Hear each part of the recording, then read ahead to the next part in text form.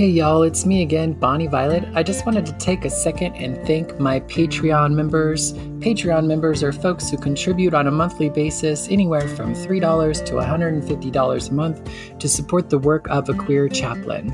Big shout out to Victoria Thompson, Jason Brandt, Brandon Stanton, Kim Silva, Brandy McCarg, Randy Sandknott, Bob Kaiser, Joey Heckmeister, Violet Rhiannon, Gabriel, Jonathan, Petrick, and Todd Atkins Whitley. Thank you so much for your continued contributions. And if you're interested in joining the Patreon, just check the link in the description. Go to patreon.com/Bonnie Violet.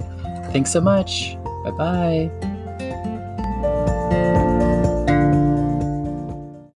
Hi there, Bonnie Violet here. I am nervous and excited, I guess, to have an opportunity to share a bit of my story today.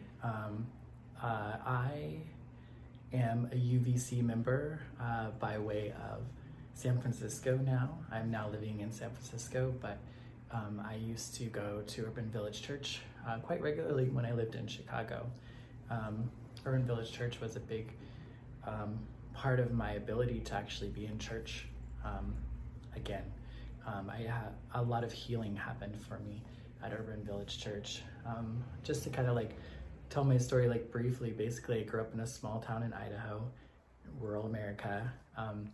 I grew up going to church, loving Jesus, saving people with Jesus. My family were not church-going folk, as in they didn't go to church, but I did, and church for me was like it was a safe space for me to be in. It was a place where I felt most comfortable. It was a place where I felt like I could just let my walls down and just kind of be there. At school, I felt like I had to work really hard to get good grades. At home, I was just always in trouble for this, that, or the other, or there was just a lot of just difficult things to manage at home. So going to church was like a great escape. So of course, you know, when I graduated high school, I moved out of that little small town. I moved out to Phoenix, Arizona, and was still really active with church and God and Jesus and all that stuff. And then I got diagnosed with HIV. And at that time, I wasn't out as a gay man yet at that time. And so it caused me to not be able to go to church anymore, basically. You know, I felt like the churches that had always been my safe place. It had always been the place I went to. And I felt like it couldn't hold me. It couldn't hold the fact that I was a gay man, and it couldn't hold the fact that I was maybe HIV positive, but not the fact that I was gay. And nonetheless, I didn't have the ability to bring it to them. I left church at that point in my time, at that time of my life, and then decided to party and drink and do all that kind of stuff to kind of get my life. I was really grateful for my time with drugs and alcohol. It really allowed me to live a life and have a life that I couldn't have had on my own. It kind of softened the blow of life and allowed me to just kind of like have a little bit of freedom in some ways. Luckily for me, I was able to kind of like stop. I am in recovery now, but fortunately, you know, I was able to kind of get out of that lifestyle and out of active addiction, and can be here today. Nearly 13 years sober. Recovery is really what kind of opened up the idea again that I could have God in my life again, or have church in my life again. I met queer people who were in recovery, other people who I didn't think were in alignment with church or church people or God. We're talking about God, and we're talking about this reliance on God and all this sort of like really rad stuff that I didn't think could exist basically. And so, though when I first got in recovery, my God was not the God that I grew up with. It wasn't Jesus. My higher power was love. It was grace. It was just not me. It was a lot of things, and it helped me get sober, and I came to rely on it in a way that helped me to be better at things in life than I had been before. But the God that I knew in church was something I really avoided. I ended up at Urban Village Church by chance.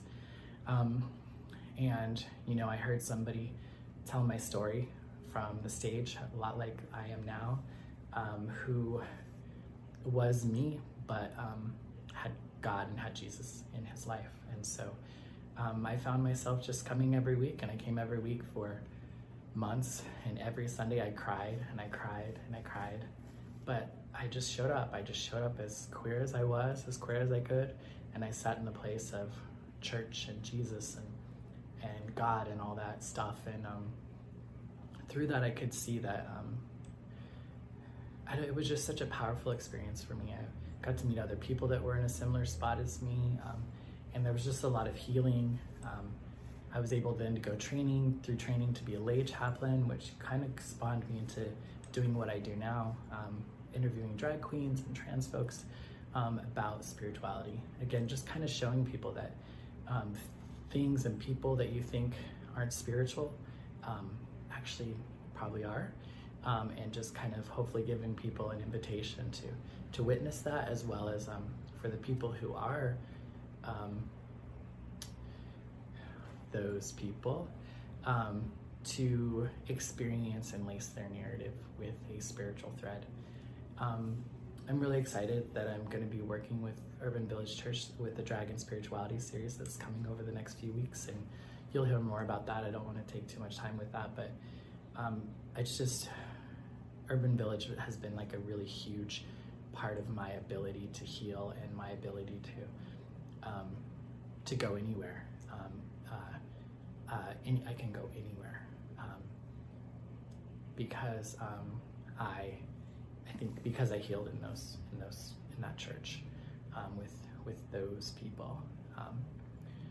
So yeah, I'm not sure what else I needed to say. I wanted to try to keep this short. It's already probably a little longer than I need to, but thanks so much, and I look forward to meeting new folks and reconnecting with those that I haven't seen in a while. I love you. Bye-bye.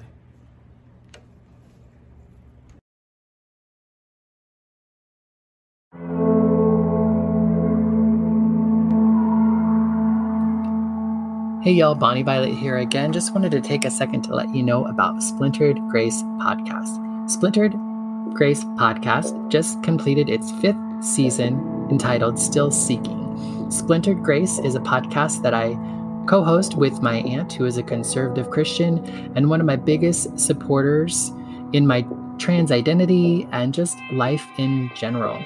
While many family members are choosing to no longer speak, we have chosen to sit at the table and engage in difficult conversations to find peace and restoration. Over our 24-year relationship, we have had a lot of ups and downs, and we haven't always really liked each other. We definitely never understood each other, and still some of it we don't. But we love one another so much and so hard, and really work hard to show up for one another. And our hope is that by listening to this podcast, others may be able to begin to have peace and restoration in some of their other relationships with family members and or other loved ones. Check it out, Splintered Grace Podcast, wherever you listen to podcasts or on YouTube. Take care. Love ya. Bye.